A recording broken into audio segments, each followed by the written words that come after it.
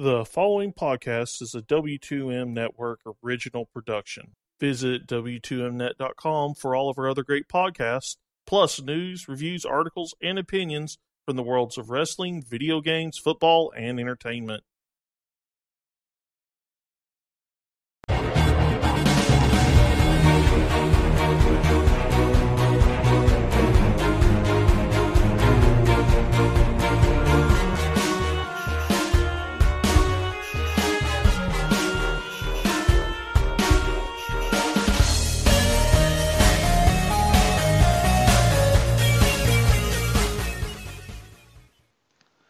Hello and welcome to another Video Games to the Max. Of course, this is the official video games podcast of W2Net.com, and we are also in partnership with ForumMania.com as well. I'm your host, Sean Garmer, and here with me is, as always, Mr. Marc Morrison. Howdy. Well, it's been a little bit. How have things been for you? Decent. I beat the first ending of Shadow of War. Hey, just in time for the Season Pass announcement that we'll talk about in a little bit. So. I don't care about at all. You don't care about it at all. Wait, so does that mean that you do not really care to keep playing the game then, or? No, the way the game wraps up and then, pumps itself up or, extends itself out, falsely, just makes me really turn off from the game. It leaves a bitter taste in my mouth. What do you mean, where it extends itself falsely? Well, after you beat, the main, Sauron, you have the fight, it's okay, now here are 10 waves of orc invasions against your fortresses. You're going to be too low level to really do anything against them. So get to grinding. That's always fun when something makes you just feel like you're grinding. Well, you're done with the story missions, so you can't get more experience from that. I beat the game at level 43 or 44, and I'm facing orcs that are level 55.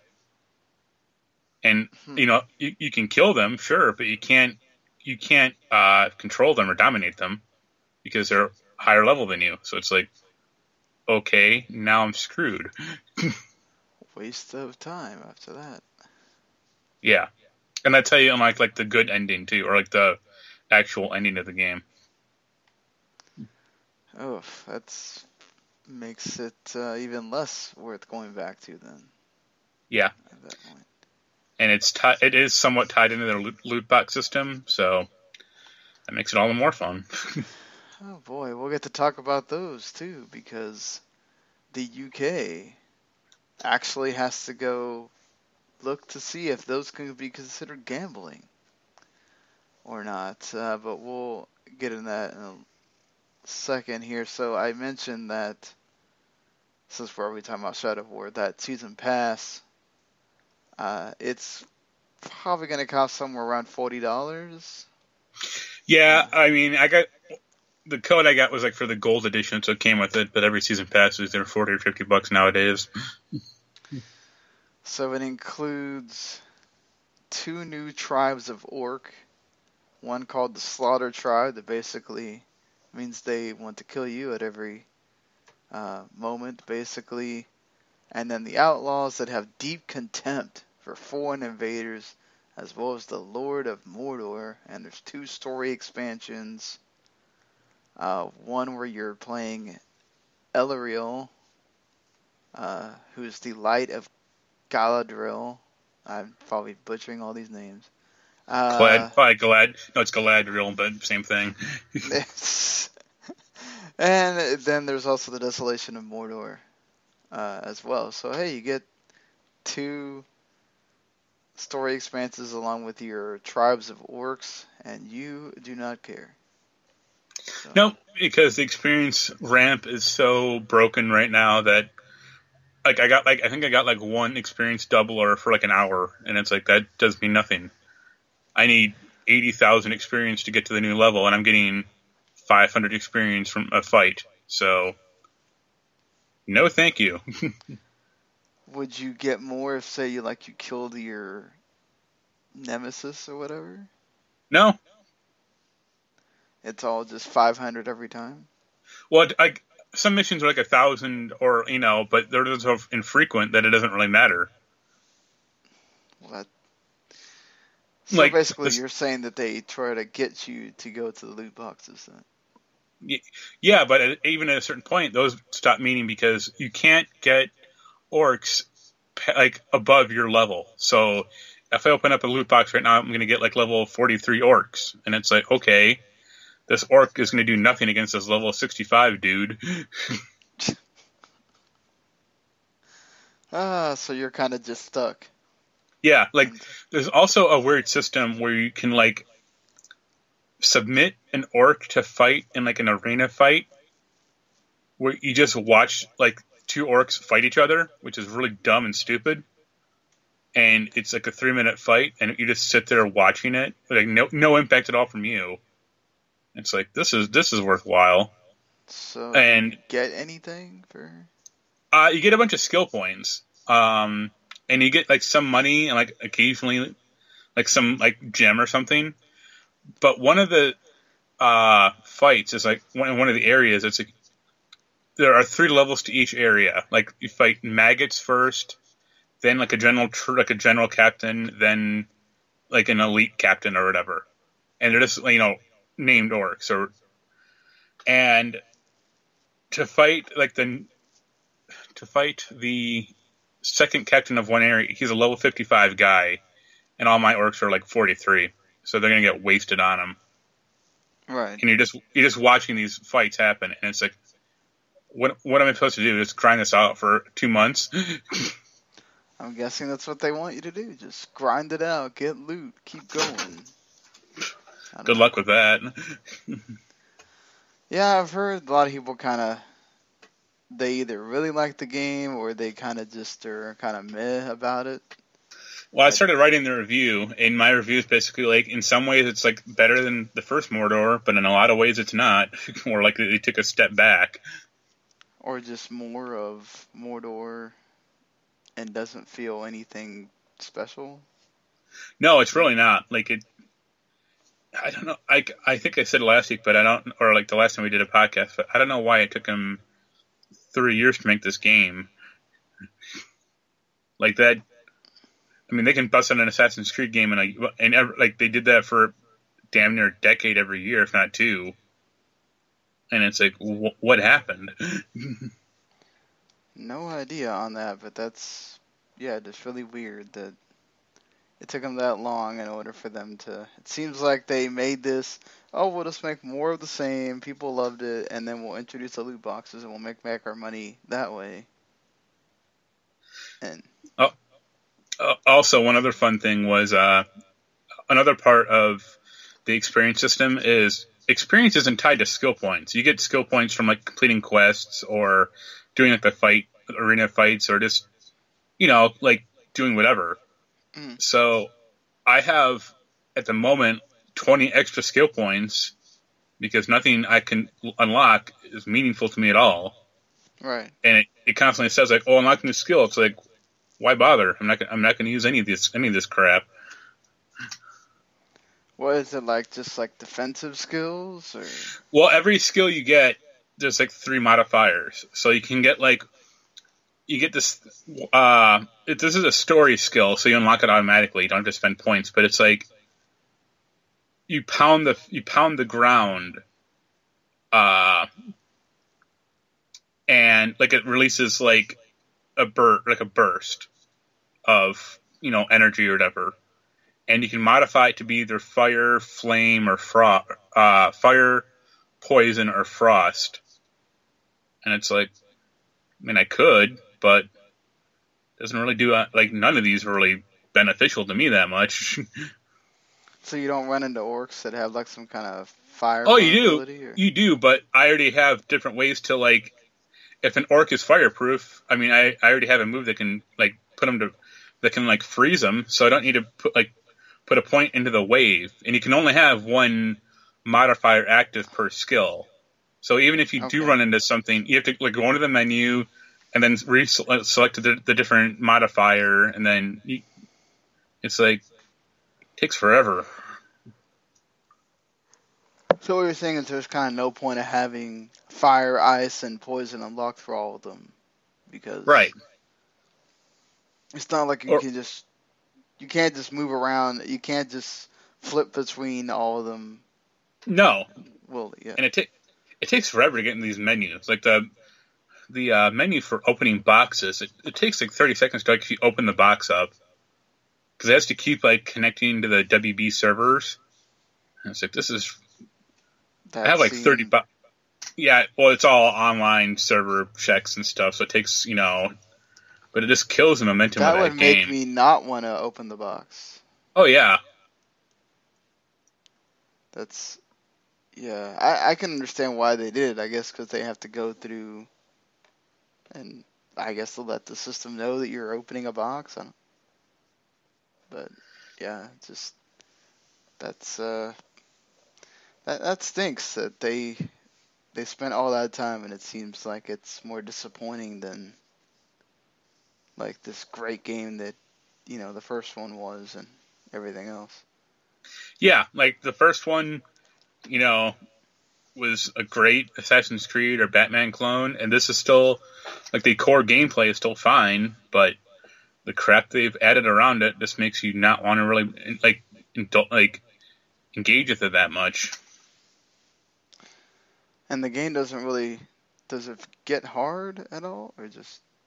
I mean, I died a bunch, but then you have infinite lives, or you just respawn, and all right, it's like, okay, let's do this again.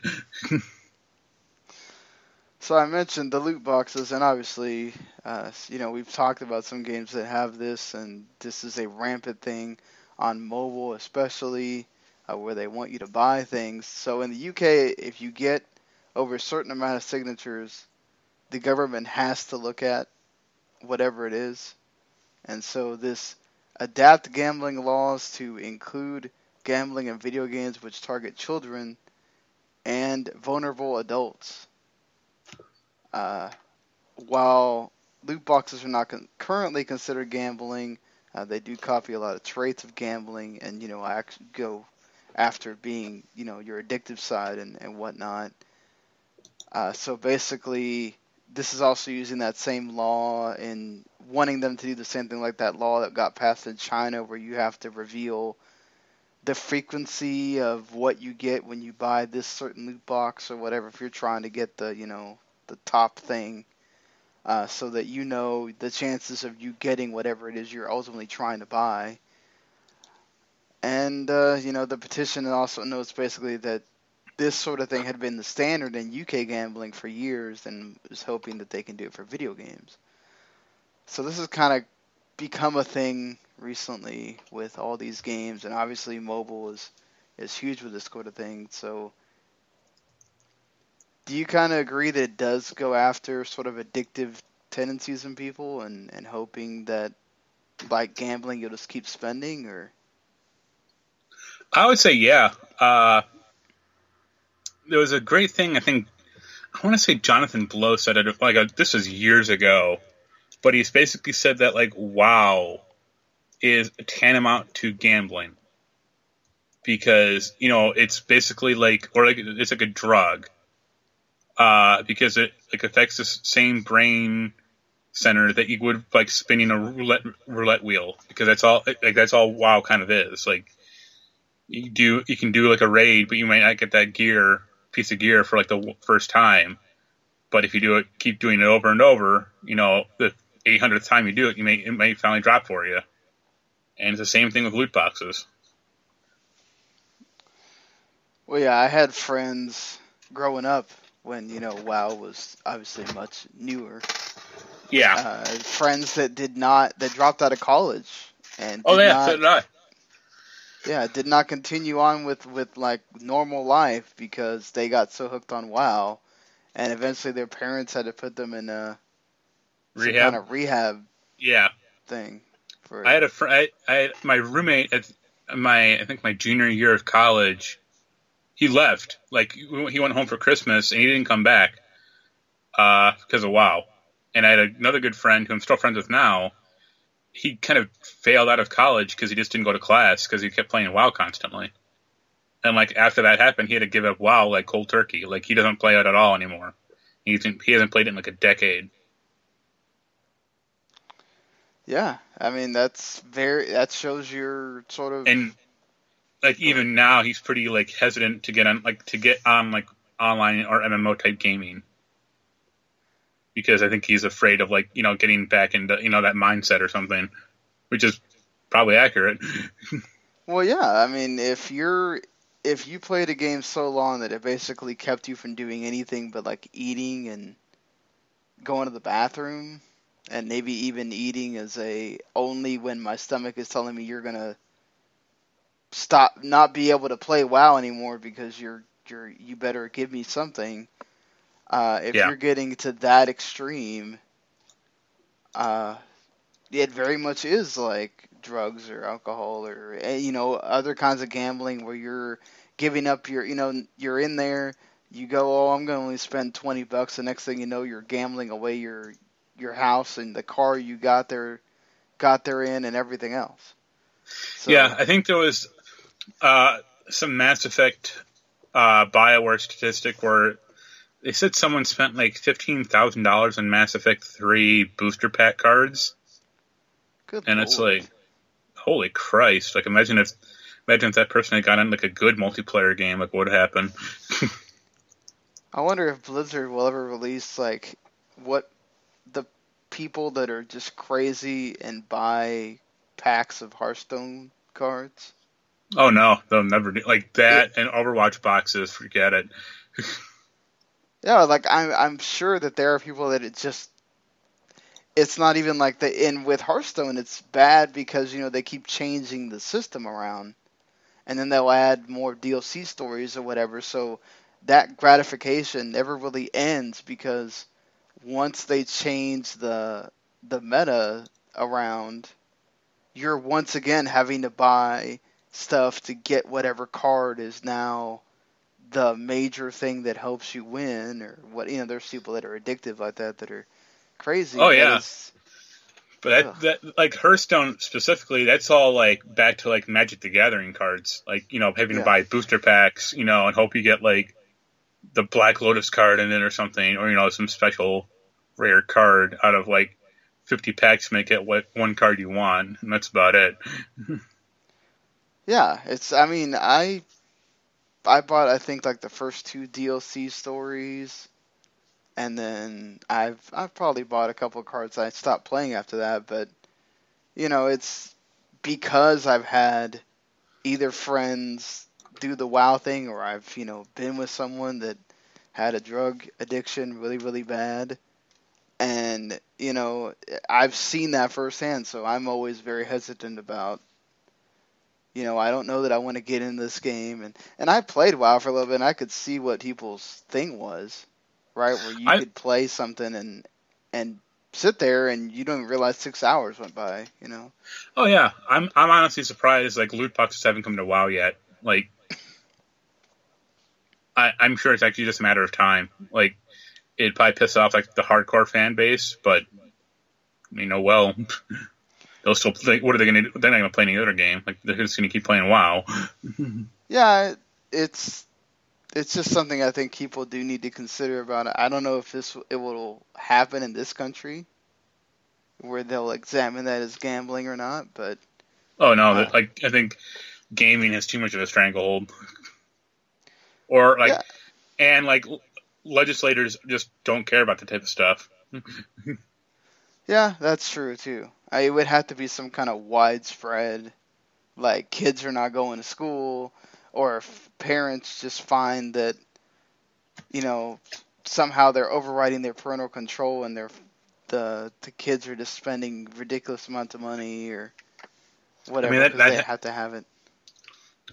You see stories pop up from time to time, like Facebook games and stuff, or like mobile games like Clash of Clans or something. But yeah, I've heard Clash of Clans is at the point where if you basically can't even play it if you want to be good at it at all without buying something.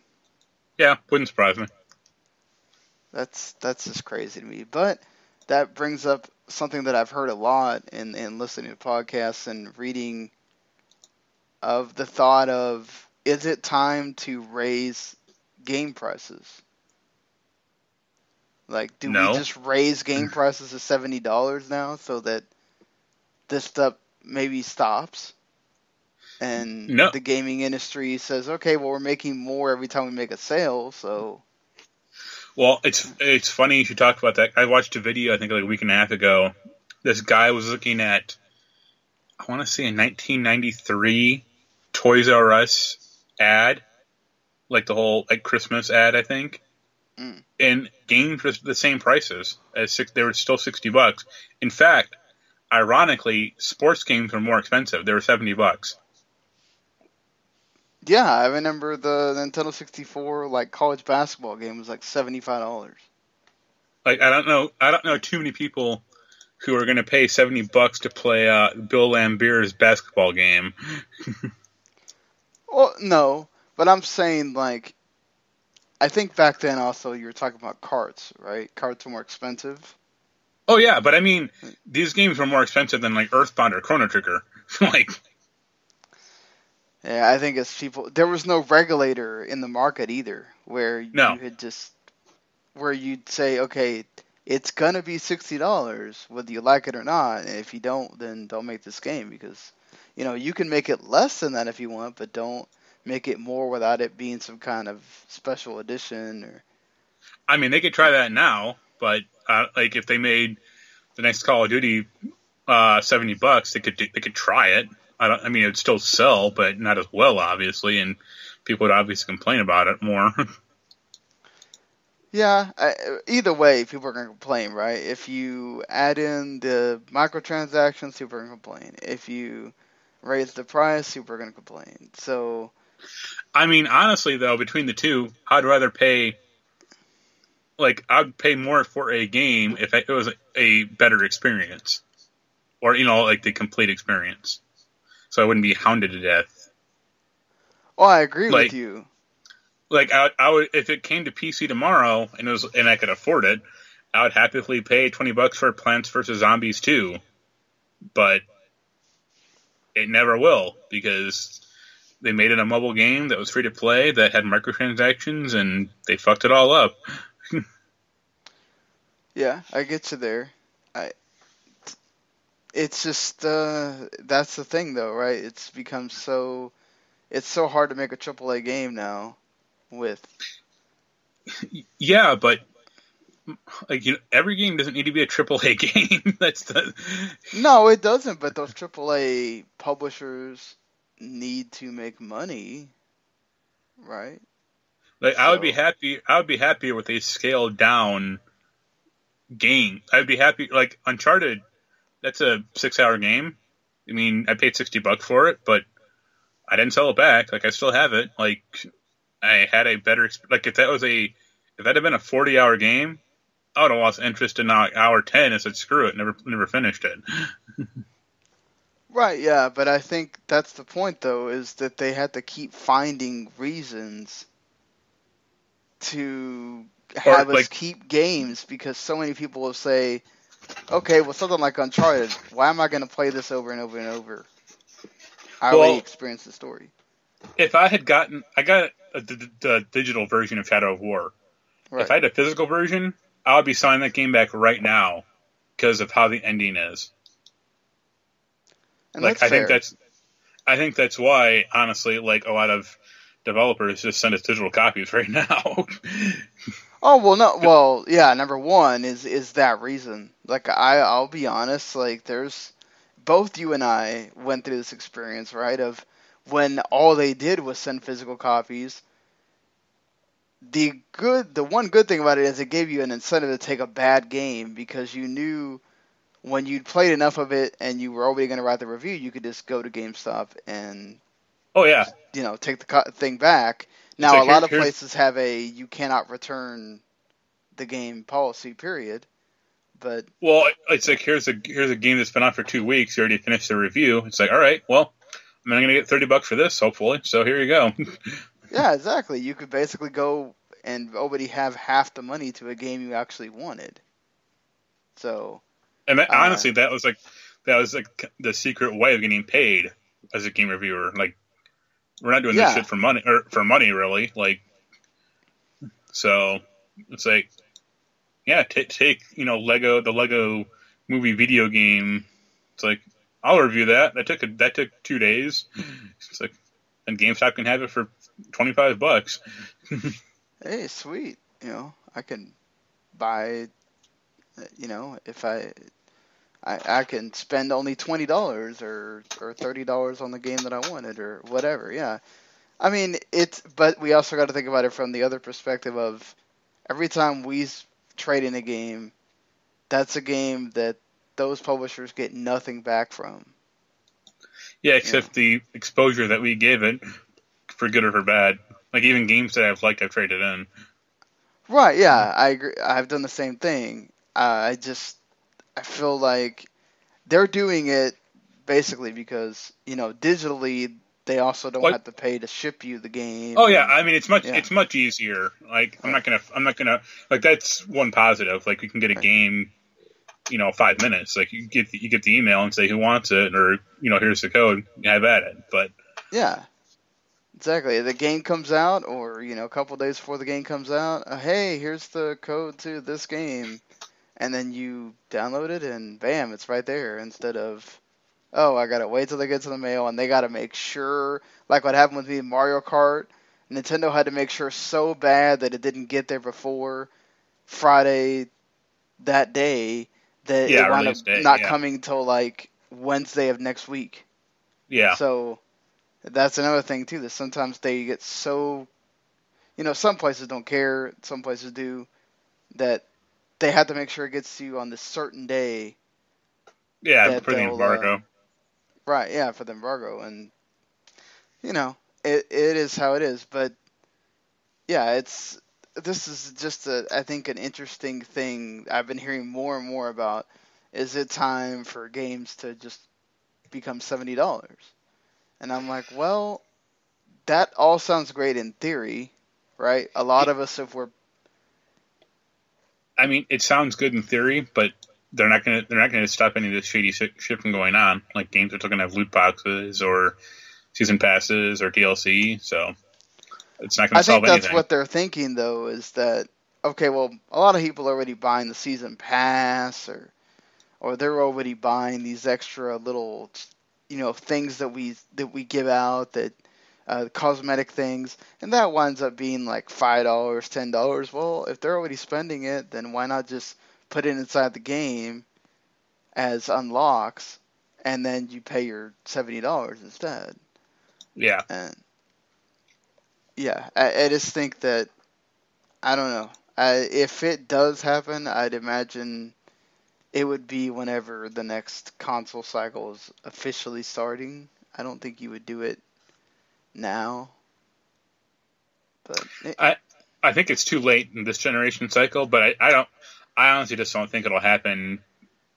I mean, unless there's like some cataclysmic shift in the landscape, that if it just won't happen without too many people complaining about it. Yeah, but you know how people are, though, right? I mean, unless it's something like, what happened with NeoGAF, it's a lot of complaining and not really doing anything.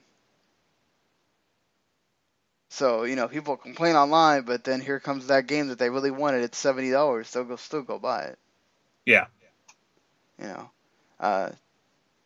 I don't even remember the story about the thing with the person on NeoGAF, but I do commend the people that said that they didn't want to be a part of that anymore after the whole scandal. So. Well, he was accused of sexually harassing women. Right. Yeah. Okay. I knew it had to do something with harassment, but it's like.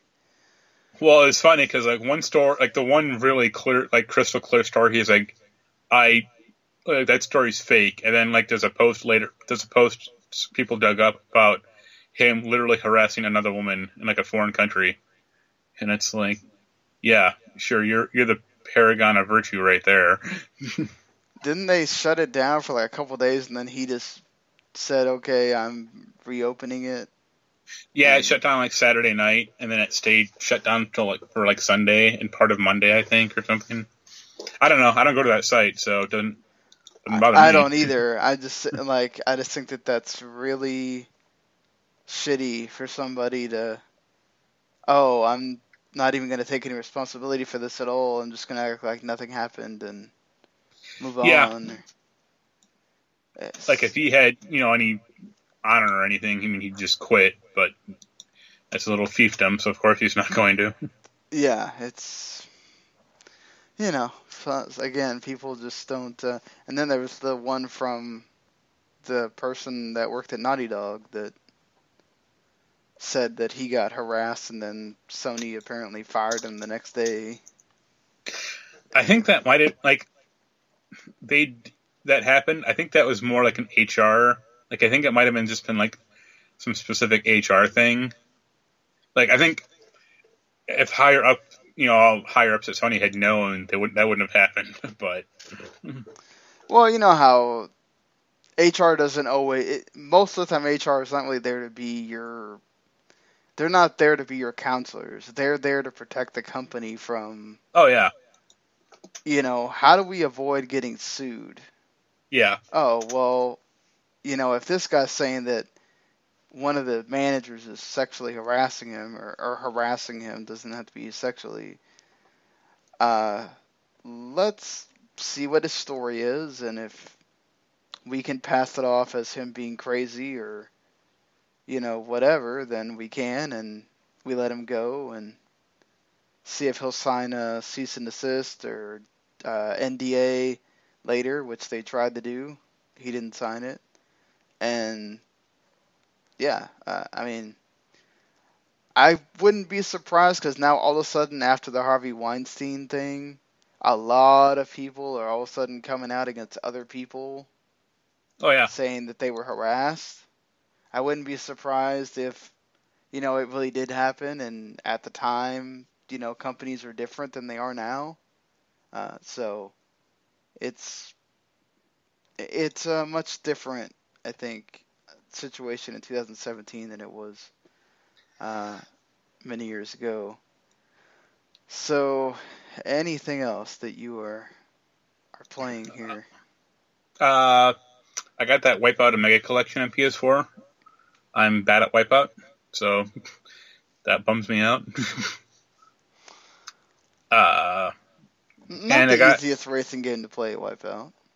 Huh? I said not the easiest game to play, Wipeout. It's no, and I can't get a handle on their air brake system at all. I understand the idea of it, but I just don't grasp how to actually do it well. So does it make you feel bad for spending the $24 then, or? No, because Wipeout is it's a long running PlayStation franchise, but it's not exactly a popular one or one that is doing well. Right, it's kind of like Nintendo's F-Zero. Yeah. So, and I like that type of game, so I'm happy to support it just for that, and it looks nice. But that's about it. And the only other thing I've been playing is Synchronicity Prelude. Which is? This is a Atlas-made 2D platformer they released a week ago for free. You play as Jack Frost and Pyro Jack from the Shin Megami Tensei series. It's a 2D platformer. Okay. It's a Metroidvania. Okay. It's really cool. Awesome. It's all in Japan. Still available? Oh yeah, it's going to be free till the end of the year essentially. Okay. And it's all in Japanese, but someone released a modded texture, modded language pack for English, which is helpful. Hey, at least you can read what's being said, right? Yeah, but it's a cool little game. You have different powers, and you have to find, find. Here's a magic key that opens all the black doors you couldn't visit before, and stuff like that. Well, that's cool. That's cool, and that seemed like a random announcement too. It just kind of came out of nowhere. Yeah, well, they released a video of it, and they said it was never going to happen, and then people were pissed, and then like 2 days later, they're just like, here, it's out now. It's like, you could have just solved this by releasing it 2 days beforehand. Yeah, really, guys, come on, don't have to judge that way. But hey, at least it's out there. Yeah, it's like, this isn't like a wrestling promo. Like, just Yeah, release it when no you bait and want. switch here. Yeah. So nothing to do with wrestling, but I did play just because there's so much stuff coming out in like a day, not to mention in like a week, and thankfully after like a week and a half, I think, that kind of slows down and you get into we're back to, there's some couple of big games in November, but not that many. So, you have the triple the triple triumvirate coming out on Friday. Two of them, which I already purchased, and the other one I may wind up having to purchase too. So, South Park is one of those games that is on my, if I get birthday money, I guess maybe. So they did release a demo a couple of days ago, and it basically lets you play through the first, I want to say like a couple hours of the game. You get to see the opening and kind of how the goes from Stick of Truth to the new series. And I laughed a couple times. The obsession with toilets is still there. And it was funny because it's South Park, so I had to like feel bad that my daughter was sitting there watching me play this. And, she's old enough to sort of understand that these curse words, because when I get mad at a car when I'm driving, she tells me, no, don't say those things. So she knows not to, but it's still something where you just feel weird, like with Cartman just yelling, fuck this, and, all constantly. Like, the code to get into the base is, fuck you, mom, or something. Yeah. It's like, I was like, oh god, this is just great South Park here. But yeah, you create your character and then you get to test out the superhero stuff. I don't know, maybe it's just me because I'm an RPG guy, and I like turn-based strategy RPGs too. Don't get me wrong, but I don't really see what the big difference is between making it a strategy RPG as opposed to the not Turn-based? strategy. It's still turn-based. It just has the little squares instead of just straight up, old Final Fantasy style, I guess. Yeah.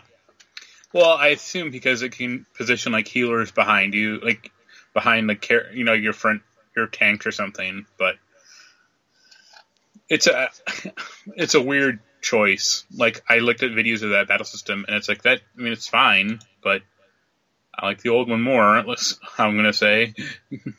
Yeah, I agree with that. I mean, I don't mind it. Like, it still works, and again, it's like it's not that much of a departure. You're just moving the guy to a square or girl, and you choose your attack like you would, and obviously it only goes a certain amount of squares, which that's the thing, the strategy part of it. And you don't get to in the demo, you don't get to battle with anybody else, so you don't get the experience of how it is to have a partner and how that is to control another person in your party. But you do you do get to figure out the basics for yourself and all that, so that's kind of cool. Then you unlock Instagram, and then it shuts off after that. So from what I've heard, just people and what I've read, just it seems like it's more South Park. Just this one seems a lot easier. So that's a thing where it doesn't really get that hard. This one seems a lot more like recent South Park, which would kind of actually turn me off. Uh, that's not good. Yeah, the other one was going more into like the older Yeah, stuff. which I mean I liked more. I would say like I mean personally. Yeah, like I like superhero stuff and all that. So like the topic doesn't that intrigues me. It's just like you said, yeah. Any of the references or whatever, I'm not gonna get because it's been a long time since I watched South Park. So Or like yeah, a good example, like PC Principle, like that is a very lame joke that yeah, they have made into like a major character, and it's like why? because everybody has to be PC now. I'm surprised there's not some character like yelling about Gamergate or something in that game. Uh, who knows? It could be. Maybe somebody just kind of brushed it off and didn't pay Yeah, attention to it. But I also did get the Dot Hack remaster collection thing you're for welcome. PC. Yeah, thanks to Mark, I guess, not taking it. I had to figure out the Windows 10 bug that happens with some games, at least on my PC and other people's PCs. So today I had a busy day after work, so I haven't been able to. I've played like the tutorial part of the first game, and it pretty much plays like uh, I want to say like the Tails, where you can move the person around and press the attack button different ways to, and then if you like knock them down, you can do your special attack or whatever. That's about as far as I got. So it really does try. Yeah, obviously, it's set up. If you have no idea what the Dot Hack series is, which I think it's very appropriate that Bandai also made sure that Crunchyroll started getting the series now, so you can watch the animes. Because what's weird is the the anime and the game have a tie-in, but there's parts of the anime only takes you so far. You actually have to play the games to get more of the story. It was like really sort of a neat thing in the PS2. These are also PS2 games, by the way. For some reason, you don't know what these are, but like, yeah, and the graphics pretty much look like souped up. Sort of like the PS4 remasters on PS2. I, you know, there's not even I didn't notice a slider or anything to mess with the graphics, so they must just have it set in one format. At least with the first game, anyway. I don't know if the other ones they allow you to have the slider, I doubt it. It's probably just like here you go. which is fine. That makes it to where it runs on more computers, so that's good in a way too, I guess. It automatically detected it doesn't even have an option, I think, for you to play on the uh, with keyboard and mouse. It automatically detected my gamepad and was giving me the stuff in press Y, press the Yeah, D-pad, so. Uh, but yeah, that's it for me, sort of as far as playing anything. Next time I'll be able to say more about actually what's in those games because I'll have played them. But yeah, so speaking of games that people may or may not play, Metal Gear Survive, that Metal Gear Left 4 Dead sort of game that Konami revealed uh, not too long ago, is coming out February 20th, 2018 to the US. And if you get it on day one, you get a survival pack bonus, which has a bunch of cosmetic stuff and gold-plated weapons, extra gestures, scarf colors, kabuki face paint, and Mother Base nameplate. Oh yeah. woo! Gonna go rush out and buy it. I've seen gameplay. This doesn't look too bad, but I can understand the people of, That's if you're because really into the Metal Gear, the gameplay of Metal Gear 5 was good. Like it's just the same. It's the same game engine. Like they didn't do anything to it. This made it look uglier. yeah, when it's not Kojima doing it, you're gonna notice some differences there. but I guess they tried. I don't know what to Like say there. I'm legitimately curious, like how well Metal Gear Solid 5's online did. I'm surprised they have never released. Have they released numbers for that? Oh God, no. Like you have to imagine that thing probably didn't do too well, and now they're banking on a game that's the whole point of the game is to be online and do this type of like stupid shit. I So mean, it is coming out at a good time where a lot of these kind of games are out there. yeah, I'm sure this is the game that's gonna finally knock off GTA 5 at the leaderboards. Oh yeah, you know it, or Destiny 2, or any of the other big. You know, PUBG is going to be quaking in their boots right now. With even though they really probably regret releasing that stupid statement about the oh damn it, Fortnite. what's it? Yeah, Fortnite, because all of a sudden their battle royale mode had like 7 million people or something playing it. So Yep. next time keep your mouth shut about people taking stuff from your game. People take stuff from games all the time. Except But the let's Nemesis system. yeah, except that I'm a system, which that's weird. That like nobody has decided to use that. Is the code just really complicated or something? Like I have to imagine for most games it'd be kind of hard to implement. Like think about like a Batman game. Like how would they right. implement that type of system in that? Or like even like an Assassin's Creed. Like because the game is so focused on killing like specifically named characters, it'd be hard to just here's a grunt that's immune to batarangs. It's like okay. Yeah, but couldn't they do that though, where you have like say, an elite grunt dude for every level or something, and they're the ones that come at you while you're also trying to kill Scarecrow or Joker or whatever. I mean they could, but I think those characters like especially like in Batman's case, like the character like the villains are too well known. Like why is this idiotic goon that's somehow immune to physical attacks but is weak against sonar batarangs attacking me when the Joker is just like standing there? I'd rather be punching him than this stupid idiot. Right? Yeah.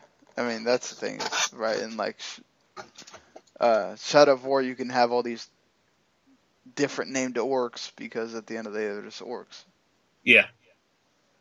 and you really don't have those like iconic villains or whatever. But Plus, I mean, Assassin's it's all Creed, you could do it, right? I mean, it's not like yeah, but even that's based on historical figures, right, yeah, and yeah. those are You'd kind of have the two. Those are really the two big games that you could really try to implement a Nemesis system. Like you couldn't do it in like a Call of Duty or something because they tried last year. It didn't go over too well. oh, another reason why last year's last year still sold well. So what Not am I that gonna say? well. The I could see him do it in like Pokemon,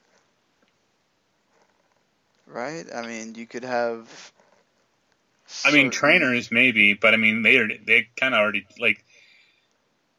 I don't think that would work They because actually kind of already started. They already did that, where like you could call the trainer later, or if the trainer found you again, it was a more souped up version of that trainer, sort of matching your level.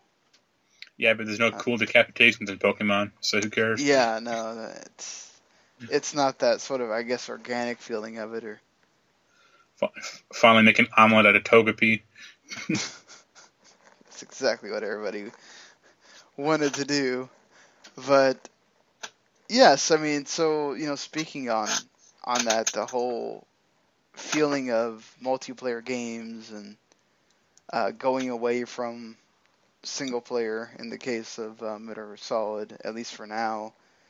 You have the thing with EA and them deciding to close Visceral Games and basically taking Amy Hennig's Star Wars project, which was supposed to be a single-player adventure game in the vein of Uncharted, and they are reshaping it to be a broader experience that allows for more variety and player agency, leaning into capabilities of our Frostbite engine and reimagining central elements of the game to give players a Star Wars adventure of greater depth and breadth to explore.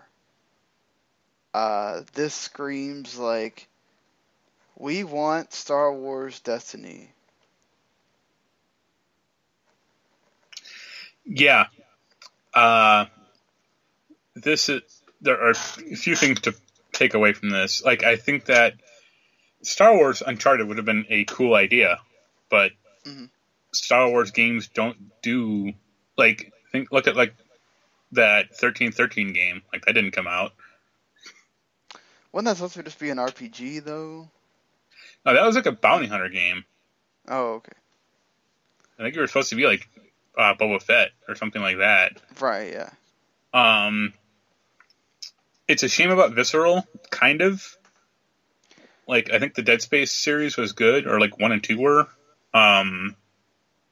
Like, I think the writing was kind of on the wall when 3 came out. Yeah, they changed a lot in 3. Well, they added multiplayer. They added, like, DLC to that, which people didn't like, and microtransactions. But, like, EA had unrealistic sales expectations for that game. Like, I think Dead Space 1 sold, I think, 2 million copies, and then Dead Space 2 sold 4 million. So I think EA was like, oh, we're going to get 6 million copies from this game. It's like, no. Dead Space 3. It's like, first of all, that's generally not how sequels work. Unless for GTA. Yeah, but those aren't connected. Like, those are just, those are pretty much separate games. And then I think they also made Battlefront Hardline or Battlefield Hardline. They contributed to the single player in Battlefield Hardline. Yeah, it's like a yeesh. Good luck. Which that was because the last thing they did before they were doing this. So. Yeah, I think it's a shame. I think EA is just really lost as a company right now. Like, I think I was joking to you about it online, but like all they're doing right now is sports games and Star Wars games. Of the Star Wars games that are left. Yeah, I mean, I think if Anthem doesn't do well, BioWare is next in the chopping block. Especially after like Mass Effect Andromeda. And their continued reliance of like Frostbite everything is a failure. Like, that is not a good game engine for certain game genres, and they refuse to accept it. So games suffer. For the game genres that they do well in, they do work. Well, hey, Frostbite is a great first-person shooter and game engine. Like, I'm not going to deny that at all. But, like, that was one of Andromeda's problems, was it ran into such a headache with Frostbite that they barely got the game running. Yeah, I don't understand why Mass Effect had to run Frostbite. Like, they couldn't just have it run its own thing. Like, well, it used to run Unreal, and EA, their mandate now is every game must be Frostbite. It's like, that's not a good, you idiots. Like, yeah, not for that anyway. I mean, it seems to work well for sports games. It seems to have transitioned fine too. Like, I'm sure Need for Speed will be fine. When it comes out, and then I doubt it, because like the last few Need for Speed games ran on Frostbite, and they weren't great at all. But was it because of it being on Frostbite, or was it because it was just like kind of empty? Frostbite played a part for sure. Like that, like they also built them on to be online, really stupid shit like that. Yeah. But like, I remember reading something about, I forget what game it was, but it was a non-shooter from EA, and I think it was a racing game, like one of the first Need for Speed games. And Frostbite was so broken at the time that they could only, like, the only way Frostbite could recognize player input was from the point of view of a gun. So, in the cars, there were gun models in the car, basically saying like this, like, the car is built around a gun so you can control it. That's nuts. That's, yeah. Basically shows that they made that engine for one thing. Yeah, and they've tried to model it and stuff. Like they've tried to bolt shit onto it, and sometimes it works, but most times it doesn't. And there's just too much company momentum to like recognize that it's not working out. I mean, I get the whole, like, we don't want to have to pay Epic for the Unreal thing where we can save money, but how much are you really losing compared to then not getting games made because of that? Because that seems to be the main reason why this wasn't, this was shuttered, was basically, okay, we'd done this for 2 years and they weren't meeting whatever dates or anything else that EA was saying. Well, who really knows about this game? Like, it may have been terrible, or they may have only had like 10% of it finished, or may have taken 5 more years to make or whatever. Like, it's just I would say it's worrying from EA, but I think they're too far gone at this point. Well, I could understand the whole point. Like, there's got to be a reason why Anthem is the way it is, right? And so they probably see this, and they probably see Destiny and go, well, we are the sci-fi kings. We have freaking Star Wars. Why can't we make a game like that? And I can understand that point. I mean, you did have your own MMO, or you still do. It still exists. And then you have Battlefront. You're basically merging those two things into one game. I mean, I don't know why you couldn't just make Battlefront into, that, but it's fine. I mean, by the time this game comes out, though, in like 2021, 2022, are we still going to be caring about Destiny the same way we care about it right now? Well, by then, Destiny 4 will be out, so maybe. Oh, but that's what I'm saying, though. Like, if EA is going to wait that long to get into the party, you might be wasting your time by the time you get it. Oh, yeah. Whereas, like, we're still seeing, I mean, like, Wolfenstein 2 does not have multiplayer at all. Yeah. And so... That might make me more excited for it. I agree with you. I'm very excited for it as well. If it wasn't because I know I can't review more than one game at a time, I would have taken Wolfenstein 2, but I sent it off to one of our other writers. But it's like I love the first one, and because it was mainly story based and let you focus on that and not like, okay, well, here's this thing that's 5 hours, and hopefully you enjoy the multiplayer. Like, I'm racking my brain. I can't think of the last single player EA game. What's ironic too is that they keep putting single player into the sports games. Yeah. Some of it works, but some of it doesn't. Like having these elaborate stories in there. Yeah. And they're basically like Telltale stories, really. But, yeah, I can't think of, that was an actual EA game and not, like, Unravel or something. Yeah, I was going to say Unravel, but that was an EA Partners game or something, so that doesn't really count. There's that, even that A Way Out game is co-op, basically. So. Oh, yeah, the prison game? I mean, I look at that. That's something different. Like, that's not, like, multiplayer. Like, that is. That's like the Brothers game. Yeah, but that's not competitive, or they're not going to microtransaction that to death. That's not like buy new loot box and get a epic shiv. Maybe like Dragon Age Inquisition. Yeah, I guess, but I wonder what the I'm trying to think. All these games that I'm looking at are all some kind of like Army of Two. Oh no, that had a multiplayer. That was Dead co-op. Space, right?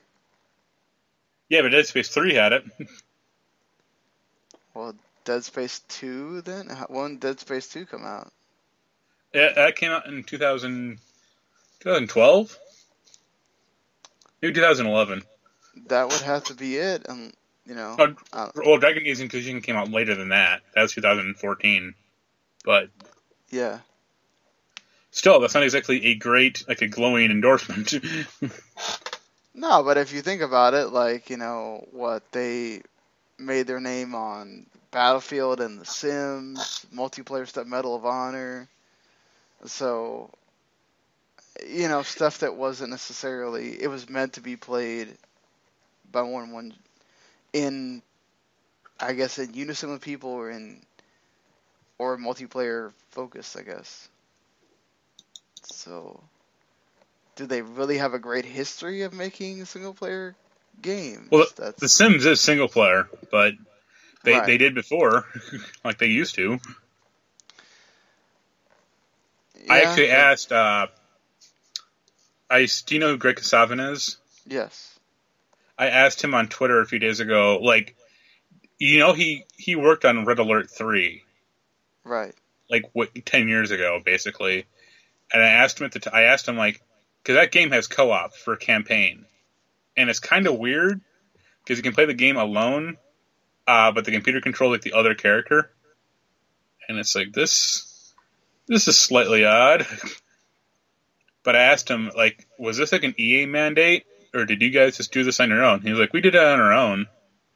It's like, well, that's fine then, but now it seems to be like an EA mandate. This certainly doesn't help EA's like whole worst company in America thing. I always thought that was really overblown, but it just doesn't. I don't know, right? Like we don't know. I think Jason Schreier came out and said that it was more of the game wasn't meeting whatever they wanted it to. Oh yeah.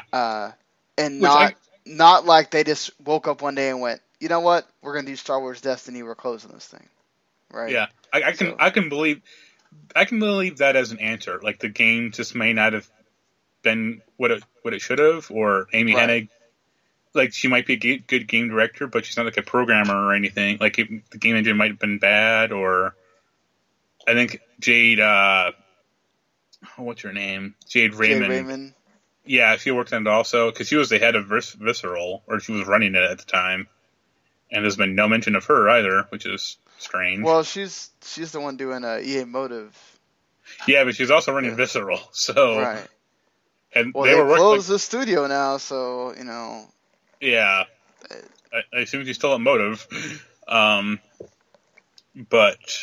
Yeah, look, I can believe that that's, sometimes games get canceled. That's fine.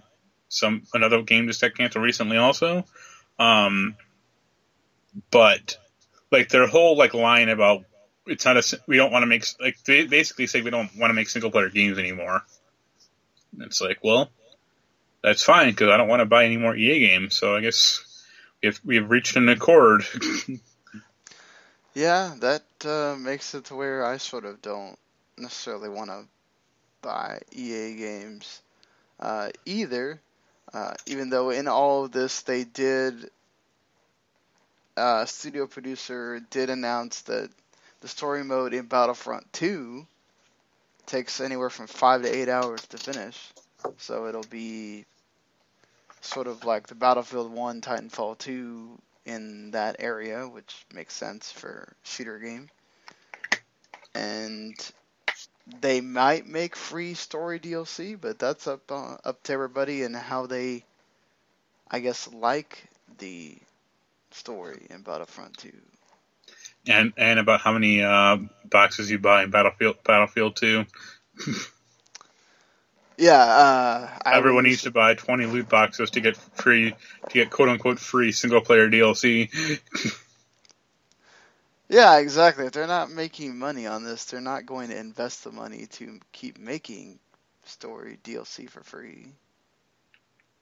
No, they'll just write it off and make Battlefront 3. Hey, I guess why not? If it keeps making money, just keep doing it, right? Mirror's Edge Catalyst was a single player game. I forgot about that. And that game just died a death. It was decently well made, but no one, everyone was like, you should make a Mirror's Edge sequel. It's like Mirror's Edge wasn't a great hit to begin with. It was really one of those cult hits.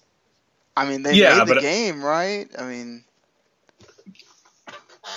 they could have not made Mirror's Edge Catalyst, I guess, but I credit for that, but it also felt like, okay, well, here it is, and we're sort of almost ashamed of it because we're just throwing it out here and we're not really promoting it. Yeah, to be fair to Mirror's Edge, though, it took about a year for that game to get heavily discounted. It took Andromeda about 9 months.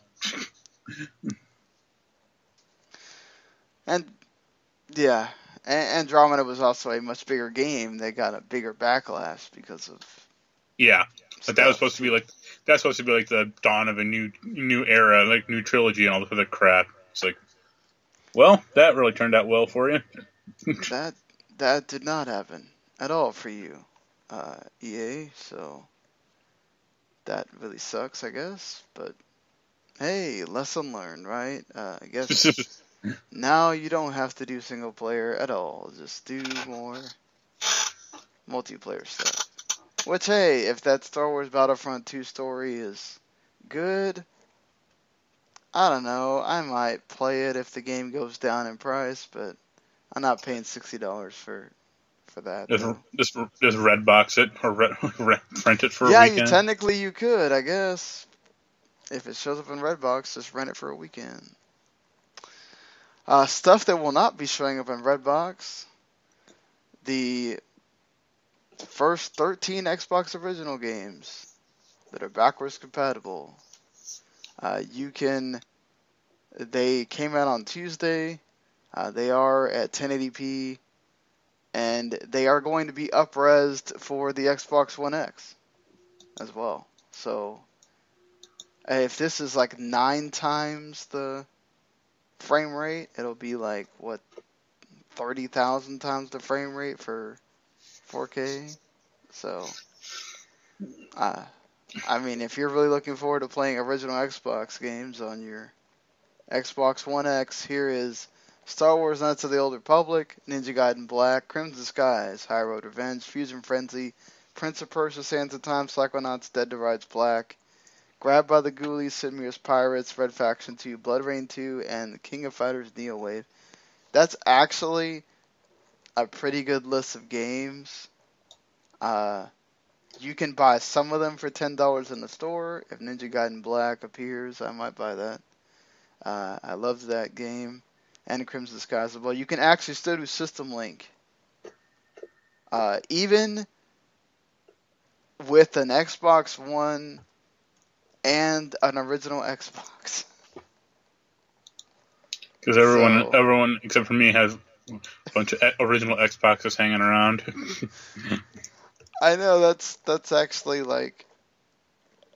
interesting that you can do that though. That's kind of cool. No online multiplayer, but you can do the System Link, so that's.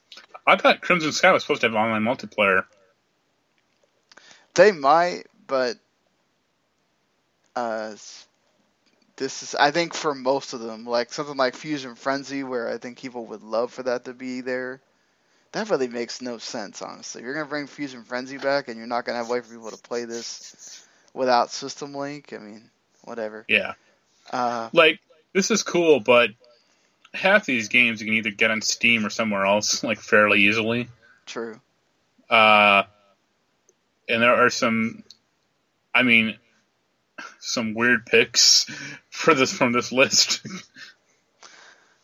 Yeah, I agree. The Red Faction 2 is weird. Well, that's a bad game. Yeah. I was gonna say King of Fighters Neo Wave, I had looked that one up. I was like, what the fuck is this? and like Dead to Rights in black. It's like, I guess. Why not, right? I think I do think it's good that they came out and basically said like, look, don't expect that you're going to get every single original Xbox game because Oh God, no. Right, some like of these rights. game publishers don't exist Yeah, anymore. rights are lost, or something like yeah. Some of the contracts were actually done on notebook paper. Like I Like, would love it if I would love it if they got like Jet Set Radio Future. That'd be a great game. Death Row, I love that game. I'm the only one that does. The Buffy games were good. That's kind of about it. I'd imagine KOTOR 2 will come Yeah, later. That would probably mean that Jade Empire also comes later. great. I know you hate that game.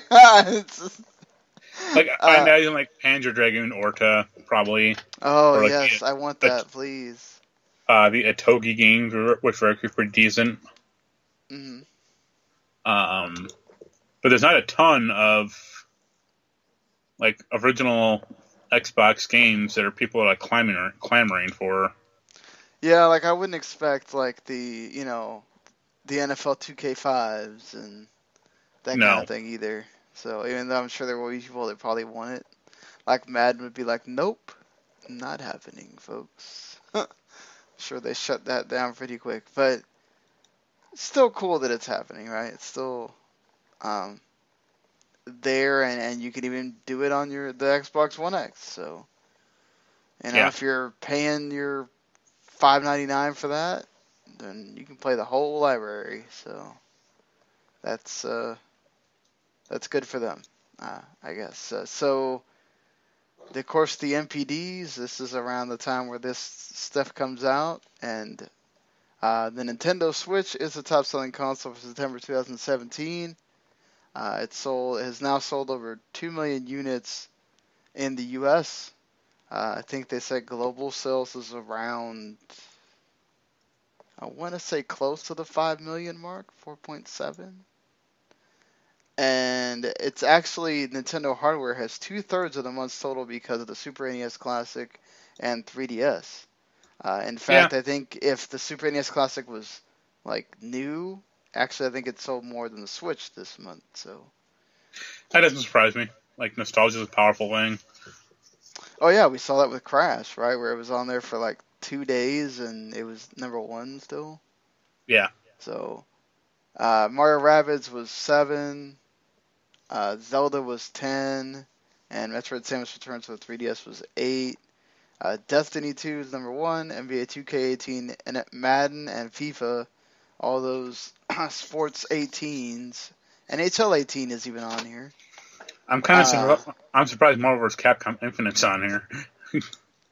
Why? People are going to buy that when it first comes out. It's buying it after that. Yeah, like the first month after it comes out, maybe, but that's about it. Grand Theft Auto 5 and Rainbow Six Siege still here.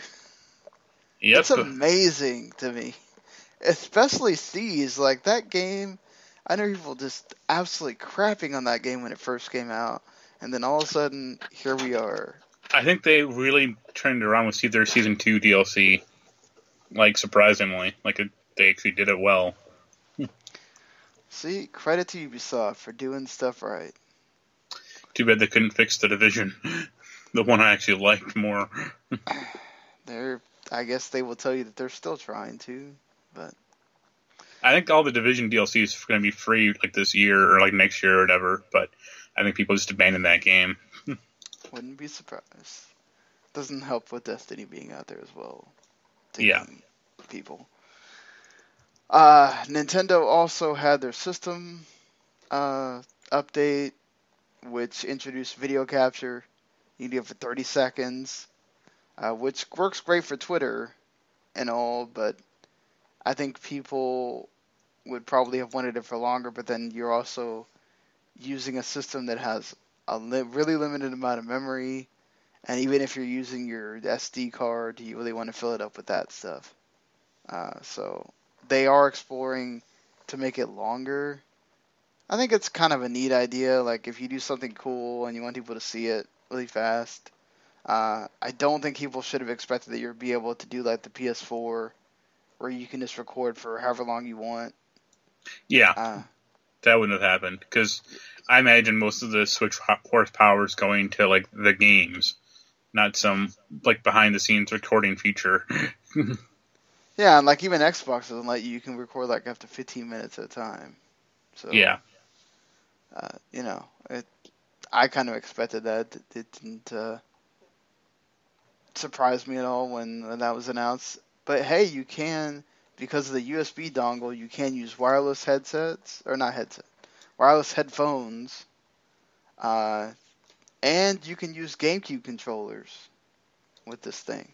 So if you don't want to go out and buy any more Joy-Cons, or you don't, if you have GameCube controllers laying around from like Smash Brothers, and don't want to buy that Pro controller, you can use those. So that's, I know people that really hate the game controller, so maybe not. I like that controller. Did you like the GameCube. GameCube? No, it was too. I thought it was too awkward and too not symmetrical. Yeah, you had the like where you had to have your thumbs. There's like way too many buttons. Well, the buttons were like Yeah, in this weird circular pattern too, which didn't help. Like yeah, it was a it, weird groove. it's funny, people really shit on the N64 controller, but I thought that was fine. Like honestly, The C buttons were a bit hard to get to sometimes. yeah, but Like, like so few games used them, honestly. Like, or they yeah, used them like as like the wrestling games and Smash Brothers. yeah, I like the 64 controllers. I don't, I think people, yeah, they crap on it a lot, but hey, we have analog yeah. because of that. So, I know you're sort of interested in this.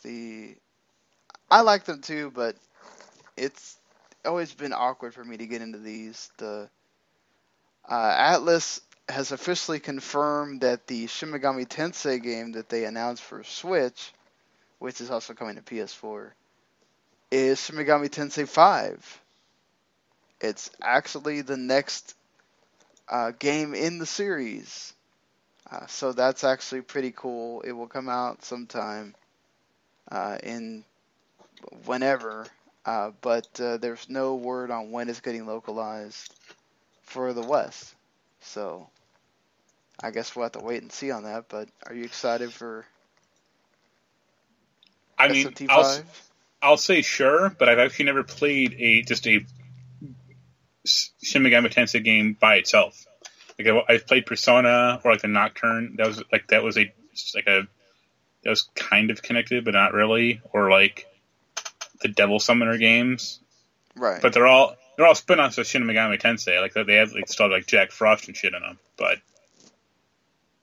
so I guess we'll see. Like I'll give it a shot when it hits PS4 if I can get it. But I didn't play I didn't play 4 enough to really be able to say much on it, but it reviewed well. Like people seem to like it. I felt like you really had to know how to play that game to be good at it, because the demon thing is not always the easiest. The recruiting the demons thing is Yeah, not. Yeah, that's the part from like Persona that I was like, okay, I can see why this is harder in the actual numbered games than in here. yeah, and sometimes it is kind of a random system, but I still enjoyed it. Or there are ways to like kind of game it a little, especially in like Persona 5. But I appreciate that mechanic to say like just by itself. Well, you gave me a great segue because Atlas is bringing out a Persona 5 Ultimate Edition, which is available, I think, now. Yeah, it's already out. $125, you basically get all the DLC costumes, background music. You'll get the original Japanese audio track, a skill card set, an additional difficulty level, the game, obviously, and a healing item set. So Yeah. that, Well, a few things you just mentioned are already free. So like the Japanese language track and like the skill and healing item set were free. The cost for this thing is $125. Fuck that. that's a lot for some costumes. Like I paid $100. I think I paid what?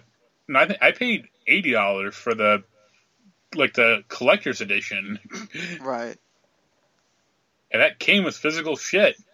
Like there is a bunch of, you do get a bunch of like extra personas from like the old games, or like you said, the costumes from like, well, if you like the character, you can get the Persona 3 costumes, Persona 4 costumes, but this is too, like, that's too much.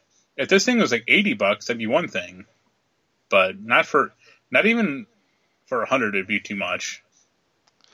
But, I mean, and the personas are cool and all to get, but it's like, okay, you're gonna see these a couple of times, and it's gonna be like, oh, no big deal. Well, Japan has always had a really weird, like, pricing structure when it comes to DLC, especially with costumes.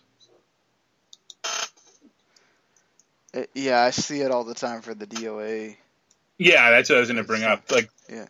I mean, it is a free-to-play game, so I mean, there is that, but there is literally over $1,000 of DLC for Dead or Alive 5 last round on Steam. Yeah, it's ridiculous. Like I have the game. I bought it like a GameStop when they were doing a 2-for-1, and it was like $17 or something like that. And yeah, when I would go in to play it, it would show me the DLC, and it's like, holy crap, this is a lot. Like, wow, how many costumes? And they still come out with some. Oh yeah.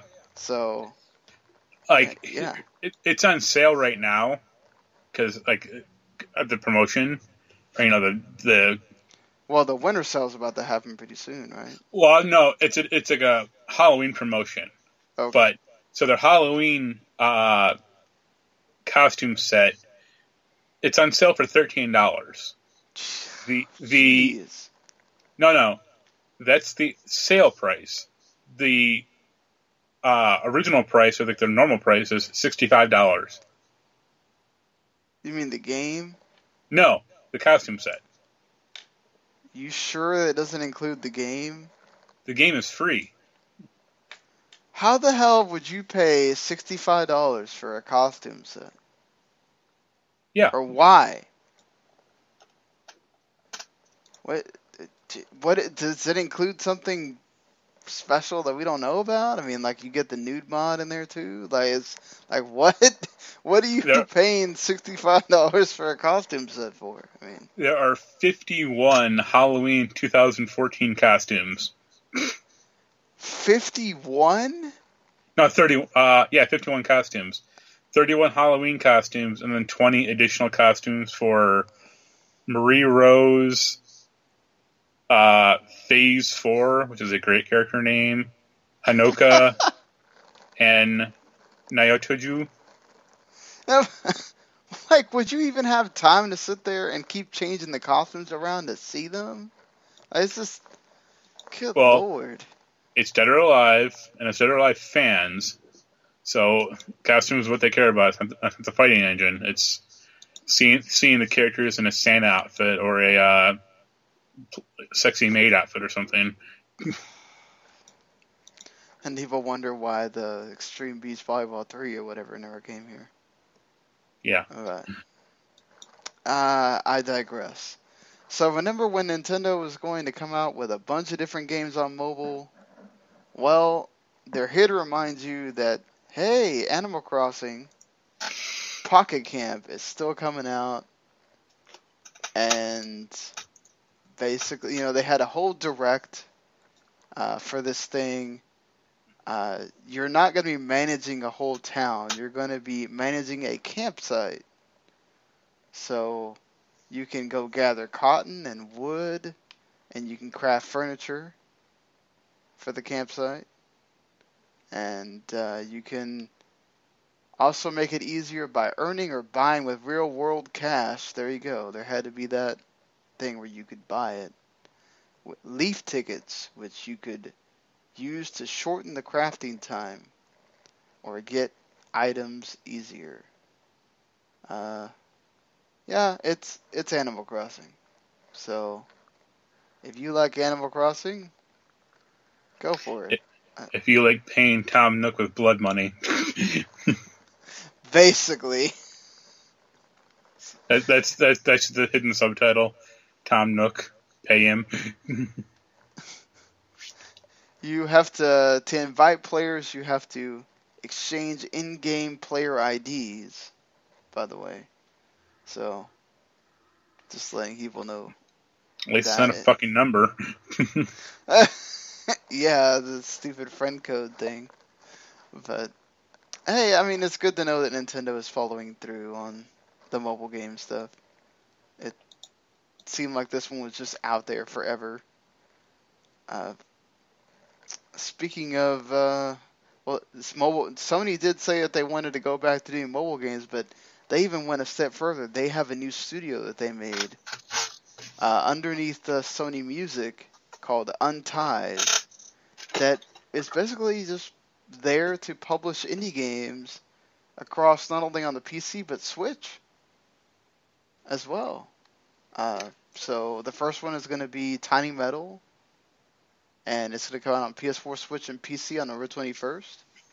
It's a turn-based strategy game that sort of looks like Advance Wars. And it also has, they're going to be making a couple of games that are going to come out on PC. They're going to make a game that has PSVR support. Interesting that if you're going to that far to make a game for Switch, why not on Xbox as well? Well, there's two things. If Nintendo's not going to make an Advance Wars, Sony might as well. Yeah. And I think, like, Sony not partnering, but doing this for Nintendo's, I don't think Sony sees Nintendo as in the same ballpark as Microsoft.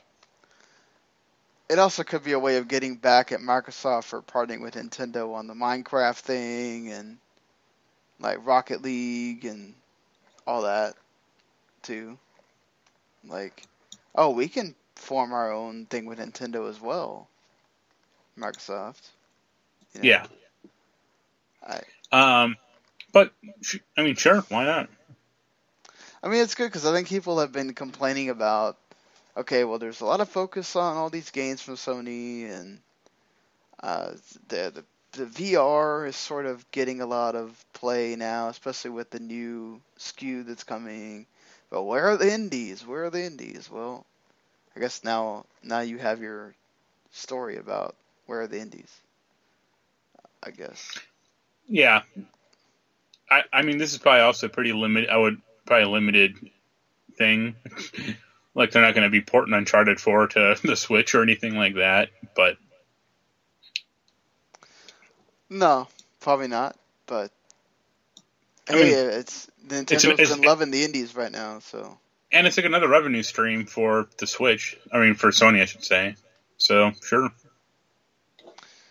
Microsoft is no longer making the Kinect. Good night, sweet prince. I did enjoy the Kinect for the time that I had it. Like, it was nice to play Dance Central, and I wish I would have been able to have it long enough to play Fantasia, because I've heard that game's actually pretty cool, but... I mean, let's be honest, the Kinect had 4 good games for it, total.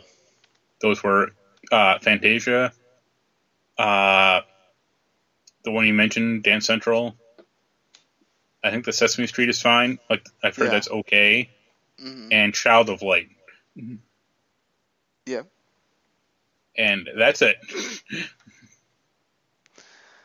Yeah. And a lot of just stuff.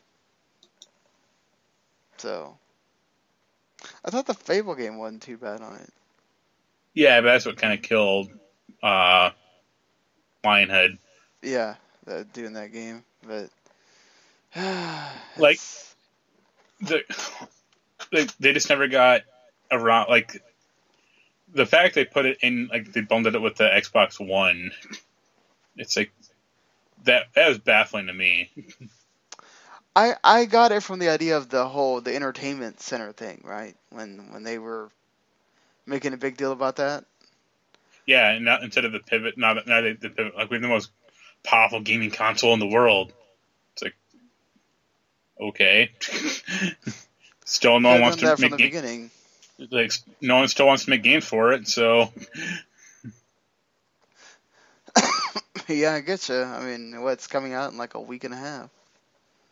So yeah, and there's all those hot exclusives like insert blank here. literally insert blank here. Literally. It's gonna be oh, you can play PUBG in the game preview. Cool. That's literally it. Like Yeah, I oh, you can get Forza in 4K. Okay.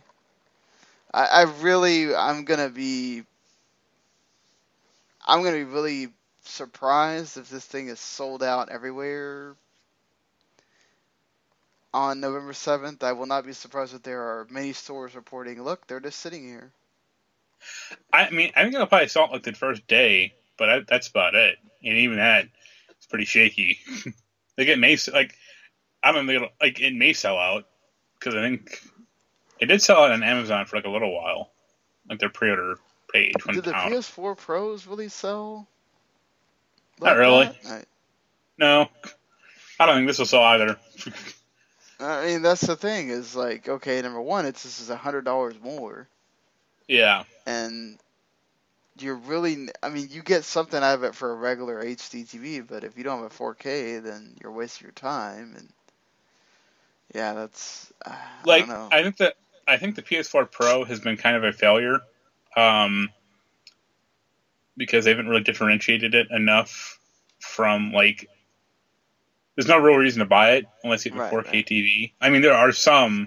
Like I think that WWE game runs better on a Pro slightly than the regular PS4, but I think it's going to be the Xbox One X is going to be the same thing. Like people are just going to go, I'll get the cheaper one. Yeah, all the games are coming to it, so why not? Why spend the money? Yeah.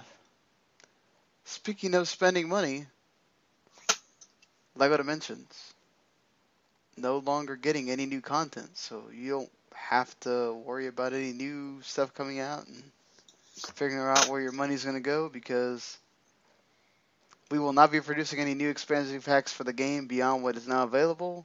We'll continue to support the game's servers. So at least they're not just shuttering everything at Disney Infinity, but feels like only a matter of time. I mean, they kind of are.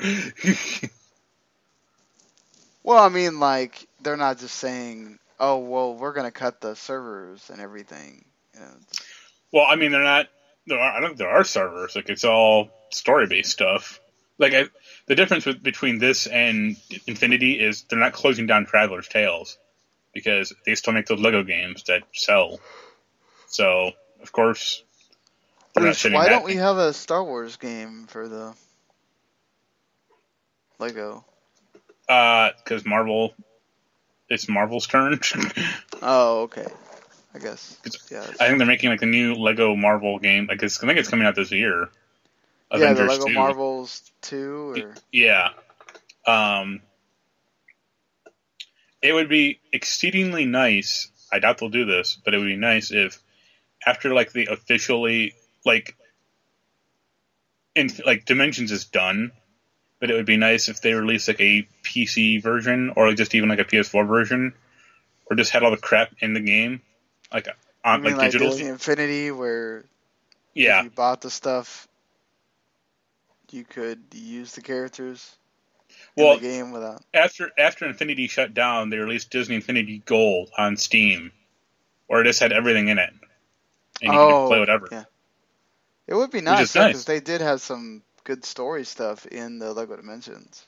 So, Oh yeah, like I'd want to play like that Doctor Who set for sure, or yeah, like the Simpsons set. I think there's one for that, and there are some good sets for Dimensions.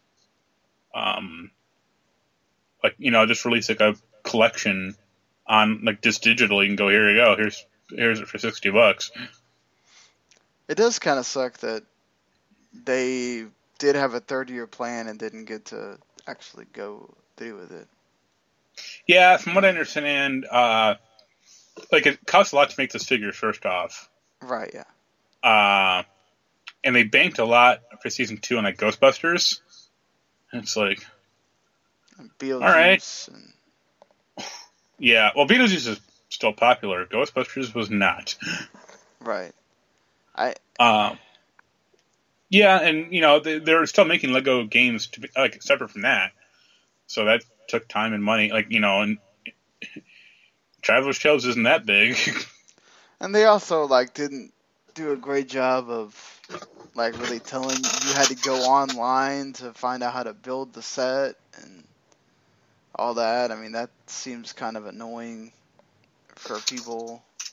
Also, compared to compared to Infinity or even Skylanders, like Dimensions was an expensive game to get into. Mm. Like yeah, because the stuff was more expensive, right?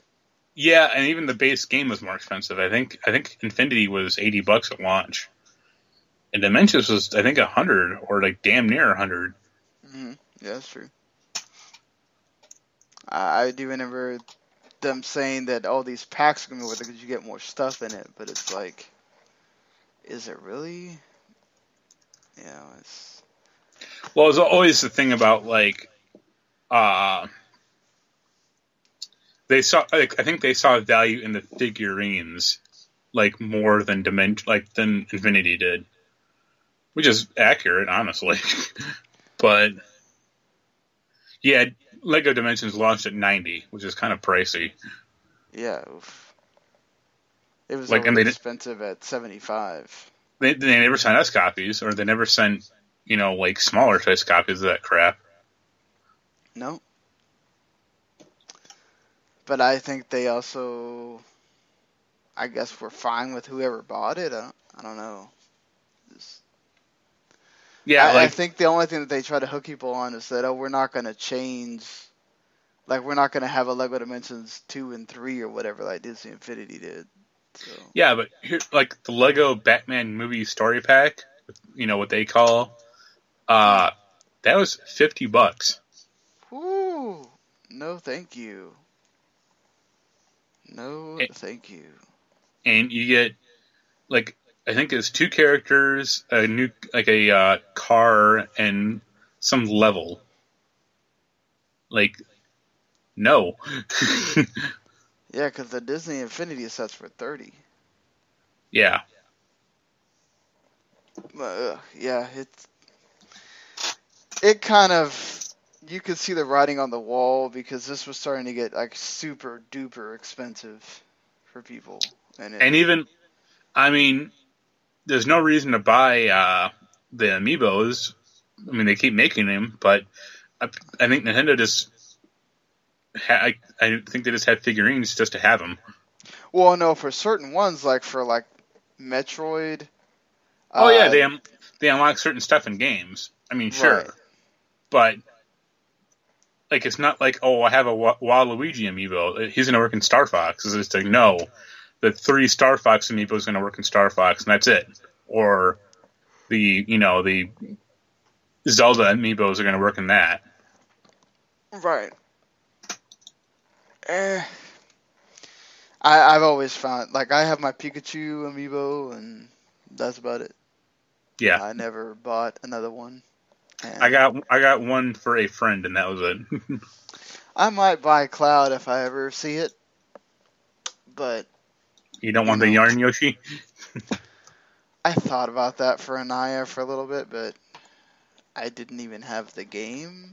So yeah, and I have a Jack Skellington for Disney Infinity. He's the only one that I kept. Yeah, but, that's fine. Well, he's one of my favorite characters. Yeah, he transcends Disney. So Yeah, so like, well, I had to hurry up because they were getting to the point where they weren't gonna let you trade those in anymore. So I Yeah, had to hurry up and freaking let them have them uh, so that I could get something out of them. yeah. And Like when Disney yeah, Infinity was folding up, I should have sold all my crap, but I still have it. no, by that time they were done taking them, Yeah, and they wouldn't even take the Skylanders ones anymore either. yeah. Like, Like this local resale shop I go to for like movies and games. Like I think it's like if you buy one Infinity figure, you get 4 for free. oh wow, it's so crazy. Like I remember when the second one was coming out, the superhero one. Yeah. And I watched the lady like painstakingly put all the characters that they had at the time in on the shelves and everything else, and she's like, I hope these sell out because like this is a lot of shelf space we're giving to this thing. Yeah. So, and I remember going to Toys R Us and half their aisle was like half their entire thing at the front was like Skylanders and all that, and then all of a sudden, bam, they were dying for people to buy them. Oh yeah. So Doctor Who, their companions were finally the companions for Jodie Whittaker finally revealed. Uh, you get Bradley Walsh from Law and Order UK, who's going to play as Graham. Tosin Cole from Star Wars: The Force Awakens. He is going to be Ryan, and Mandeep Gill will be Yasmin. So those are your 3 main companions for Jodie Whittaker. So you got an older white guy, a sort of I guess she covers the Middle Eastern uh, sort of, and then you have the black guy from Star Wars. So yeah, diverse cast. That's cool. Um, who know? If we're gonna have somebody hitting on the doctor, the female doctor here, or it's gonna be all one like big happy family the whole time. Of course, fall 2018 is when the new season 11 is gonna start airing. You excited for female Doctor finally Yeah. appearing here? Well, I don't know about having a team aspect, like because this is 4 characters, and that's kind of stretching it a bit thin. uh, Well, they had 3 for when Matt Smith was around. yeah, Yeah, that was 3, and like two of them they were married, so they had 3 for the last Doctor. yeah. So But the only thing that is putting me off slightly is I think I read a report recently that she's going to get a new sonic screwdriver, and it's like he literally just got one 2 episodes, like a new one 2 episodes ago. well, I mean, it's a new. I guess she wants to change her own sonic screwdriver. That doesn't bother me too much. Did you ever see? Let's see if I can remember what it was called. Stephen Moffat did this was before he was on Doctor Who officially, but he did a comedy thing for Doctor Who called the Curse of the Fatal Death. This was like 20 years ago. Yeah. Did you ever see it? No, I did not. One of the premises like the Doctor keeps dying, and like one time he regenerates into like Hugh Grant, and like another time it's something I forget it's something else. But the final time he regenerates into a woman, and then she pulls up the sonic screwdriver, and it starts like moving around, and she's like, "Oh, I just discovered the vibration setting." It's like, oh man. Wow. You said this was how long ago? This was like 96. No, this Oh, was 99. that's okay at that point, yeah. And I think another joke was like, kind of making fun of the Dalek bumps, and she going like, "Oh, I have those things in my chest." Oh my god. Yeah, you couldn't do that now. You'd have way too many people saying things. Yeah. But hey, it's fun there for those times. It's online. Like, you should watch it. It's pretty funny. I will probably do that tomorrow. But yeah, I'm glad for the. I'm good.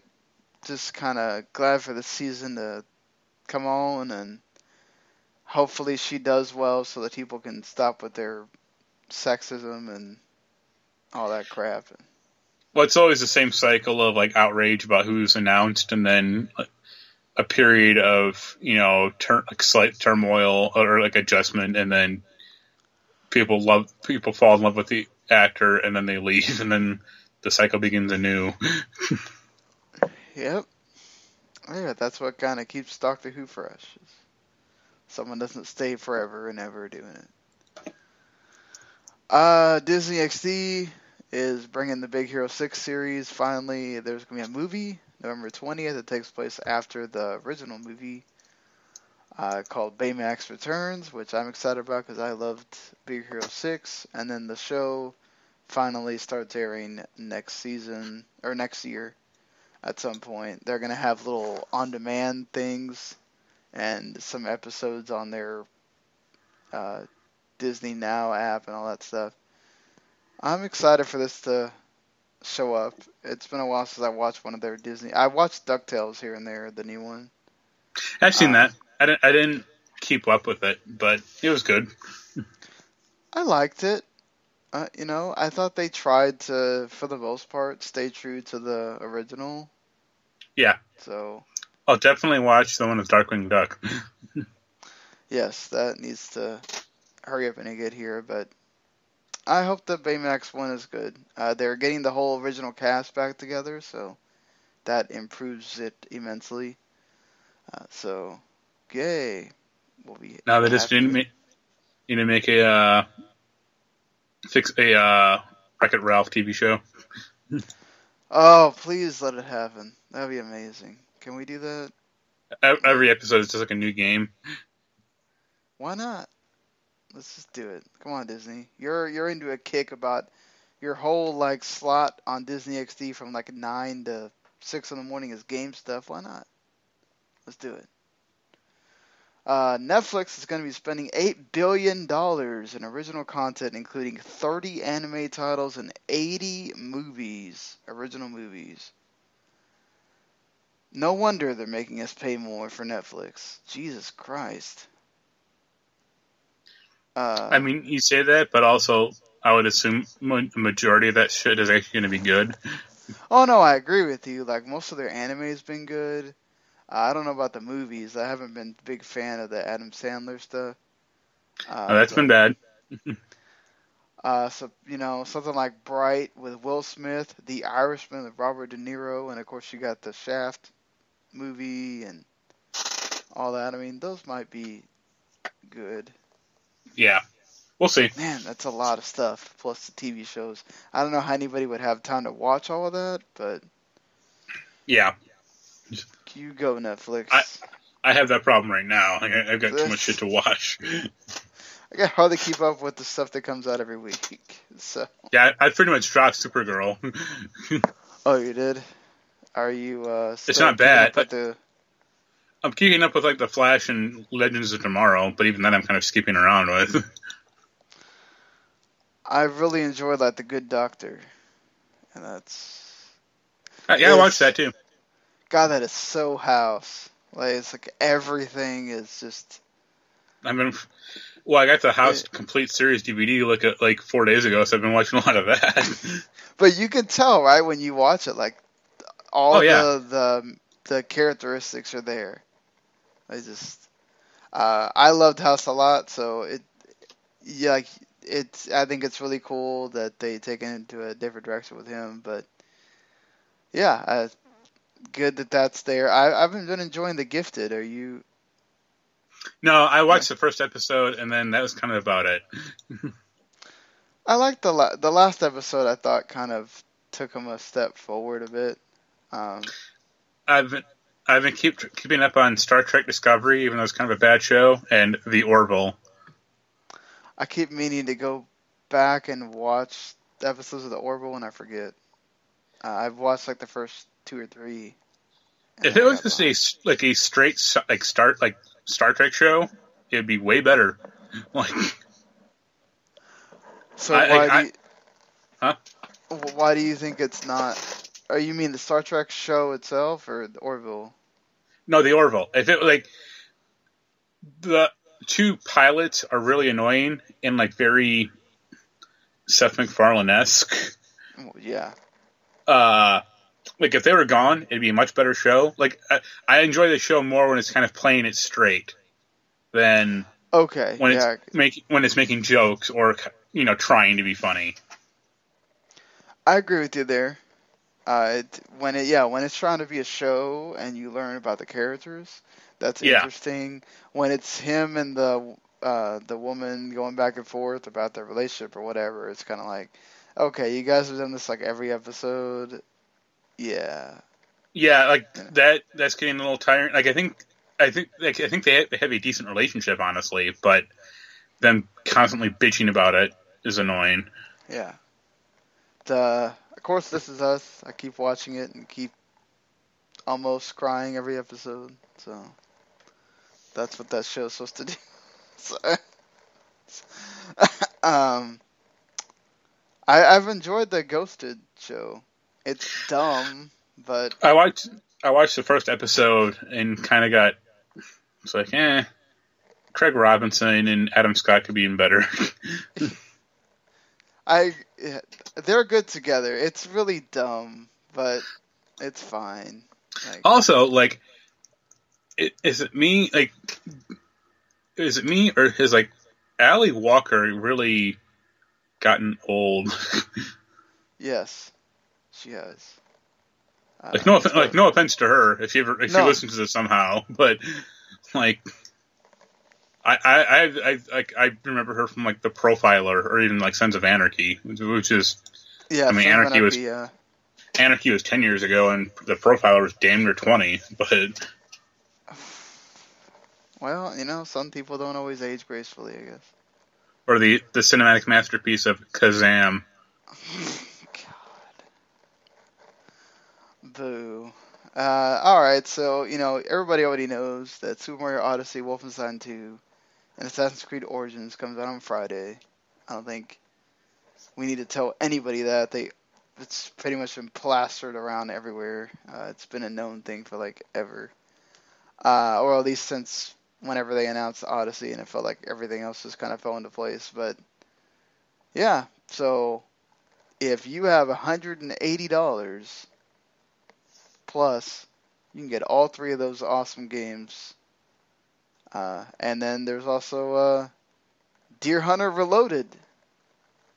That's already out. I know you want to play that, Mark. Oh, yeah. It was funny. Adam offered me a game called Elex on Steam. Yeah, I've heard of that. And I was like, nope. Well, he sent it to me, like, I didn't say I wanted it. He just sent it to me and said, I hope you have fun. And I was like, I hope you die in a fire. Like, I'm not taking this game. Like, how dare you assign me something? No, it's not happening. I played Risen 3. That was enough. Thank you. Yeah. Yeah, after you play that, it's like, no need. Knights of Azure 2. Yeah. I actually thought about taking that one, and then I looked at the reviews, and I was like, nah, I'm good. Is it worse than the first one? I've heard it's remarkably so, actually. Like, wow. You can't change weapons or like the little servants you get in the game, like or in the mission. So if you need a servant to like knock on a wall and you don't have it, you have to like quit the mission and like reload. Oh my god, that's annoying as hell. Yep, that's good game design. Yeah, I would just stop playing at that point. That Night Terrors game, the second Yomawari game, which I really enjoyed the first one. Stephanie has that for review. And Destiny 2 on PC came out on Tuesday. So, yeah, some good games. Call of Duty will be coming out in a week and a week? I think it's next week or something, yeah. And then after that, you kind of hit a dip like Need for Speed and Battlefront 2, and then you get Xenoblade at the beginning of December, and that's kind of it. So, I mean, this has been an incredible year of games. I don't know what we're gonna do when we get to the picking, the top 25 or whatever again, but jeez. Yeah, so that's gonna do it for us this week. We will be back at some point next week. Well, I'll get to talk to you about Super Mario Odyssey, and maybe I may Mark talk will about Assassin's Creed. Yeah. And so look out for that. I'm like eagerly awaiting getting home from work on a Friday so I can just go straight into playing some Mario. Yeah. But all right, everybody, if you enjoyed what you heard, please hit that subscribe button. Video Games to the Max, or you can subscribe to the whole darn thing that I'm in several shows on the WTM Network, and of course you can check all that out on WTMNet.com. Thank you for 41 Mania for also hosting us as well as the Last Word Life section that they have. They are partners over there as well, and yeah, until next week, we'll see you later, everybody. Later.